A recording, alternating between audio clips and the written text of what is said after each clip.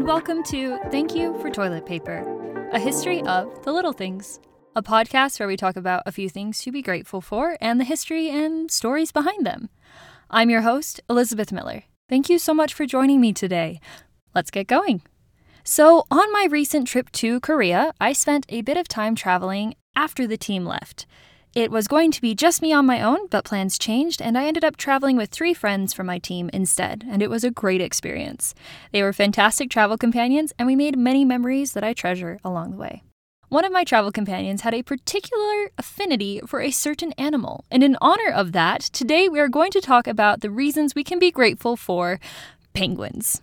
Prior to discovering this friend's love for penguins, I think my main exposure had been a National Geographic nature video in which they strapped a camera to a penguin and sent them diving. This was a long time before GoPros, mind you, so this must have been like a really beefy penguin to have hefted around a camera.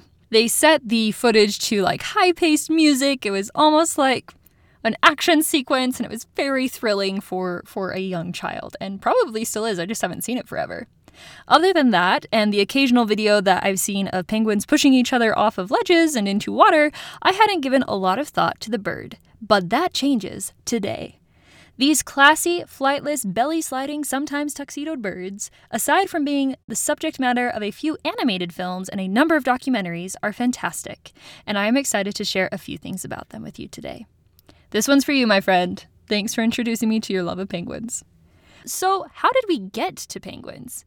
Penguins have a common ancestor that they share with both the albatross and petrels.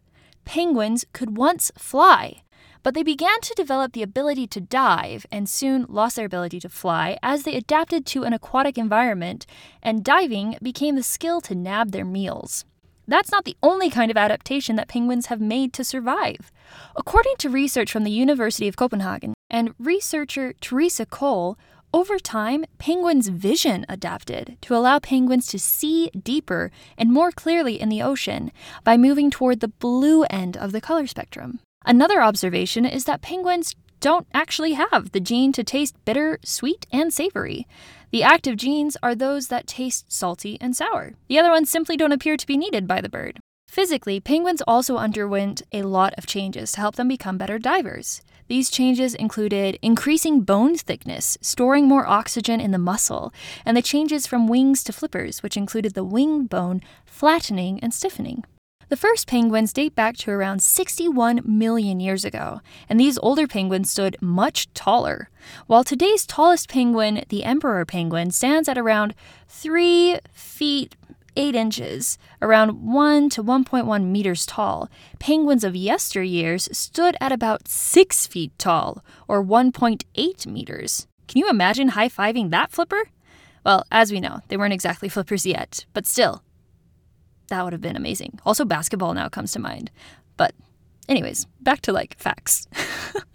The smallest penguin stands at about 13 inches tall, or 33 centimeters. And is nicknamed the fair penguin. It is a little blue penguin from New Zealand. According to avian paleontologist Daniel Ksepka of the Bruce Museum in Greenwich, Connecticut, penguins are a lot like humans, not just in the way they stand, but also in many of their behaviors. To quote Ksepka from an article for Reuters.com by William Dunham entitled "Scientists Uncover History of, quote, ridiculously charming penguins," close quote, from July 2022, here's the opening quote from Ksepka, quote, "Plus, penguins are ridiculously charming creatures. They love, they fight, they steal, and because of their funny upright posture, it's really easy to imagine them having all the same motivations as people," close quote. Throughout their lives, penguins end up splitting their time pretty evenly between the land and the sea. You'll find penguins in the southern hemisphere, with one exception being the Galapagos penguin, found on the island in the temperate zone. And these can live here only because of the cold waters of the Humboldt Current. Although we may occasionally see cartoons of penguins chatting with polar bears, penguins do not actually live in the Arctic. So no polar bear and penguin chats, unfortunately. Or fortunately, those chats may not have ended well. The penguin's diet consists of mostly fish, krill, and squid, with some other sea life thrown into the mix. Penguin coats are what is called countershaded. This means that the belly is white and the back is black. This protects them from predators in the water. When a predator looks to the surface because of the white belly of the penguin, it becomes difficult for the predator to tell the difference between the penguin belly and the reflection of refracting light on the surface. The dark colors of their wings and back give great camouflage from predators overhead. Penguins hold a number of world records, as it turns out. The emperor penguins are the deepest diving birds in the world, able to dive up to about 550 meters. That's about 1,800 feet. Gen 2 penguins hold a different type of world record, that of speed. These penguins are the fastest underwater birds, clocking in at about 36 kilometers an hour. That's about 22 miles an hour.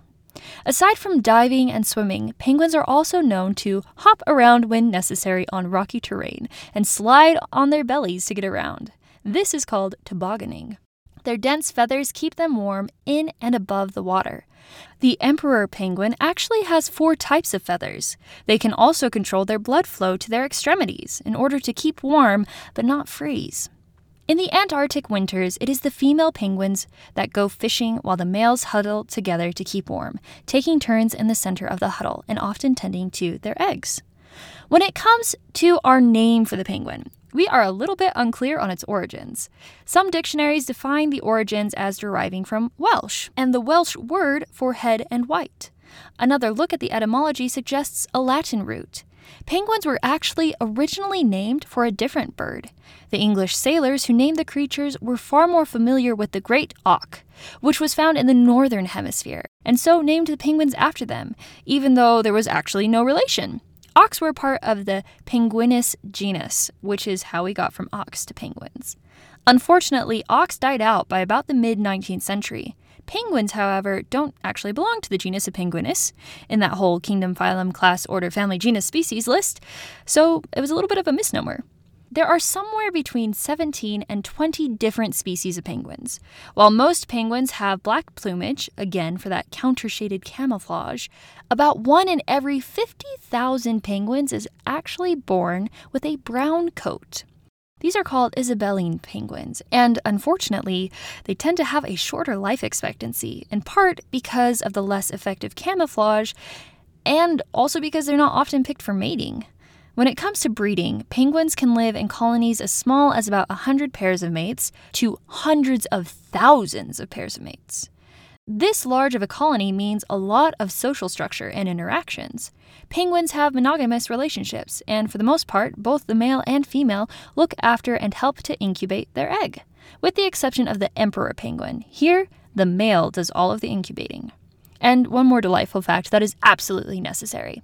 A group of penguins is called a waddle. Unless they're in the water, and then they are called a raft. I don't know who names these, but I love it. When it comes to interactions with people, penguins are pretty fearless, mostly because they have nothing to fear on land. No predators there.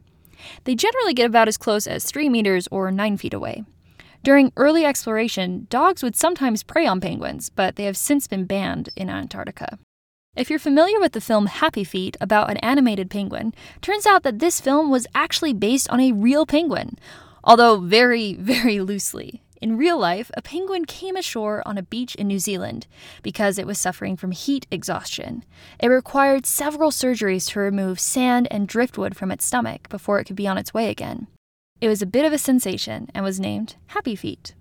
Thankfully, it did manage to recover and be okay.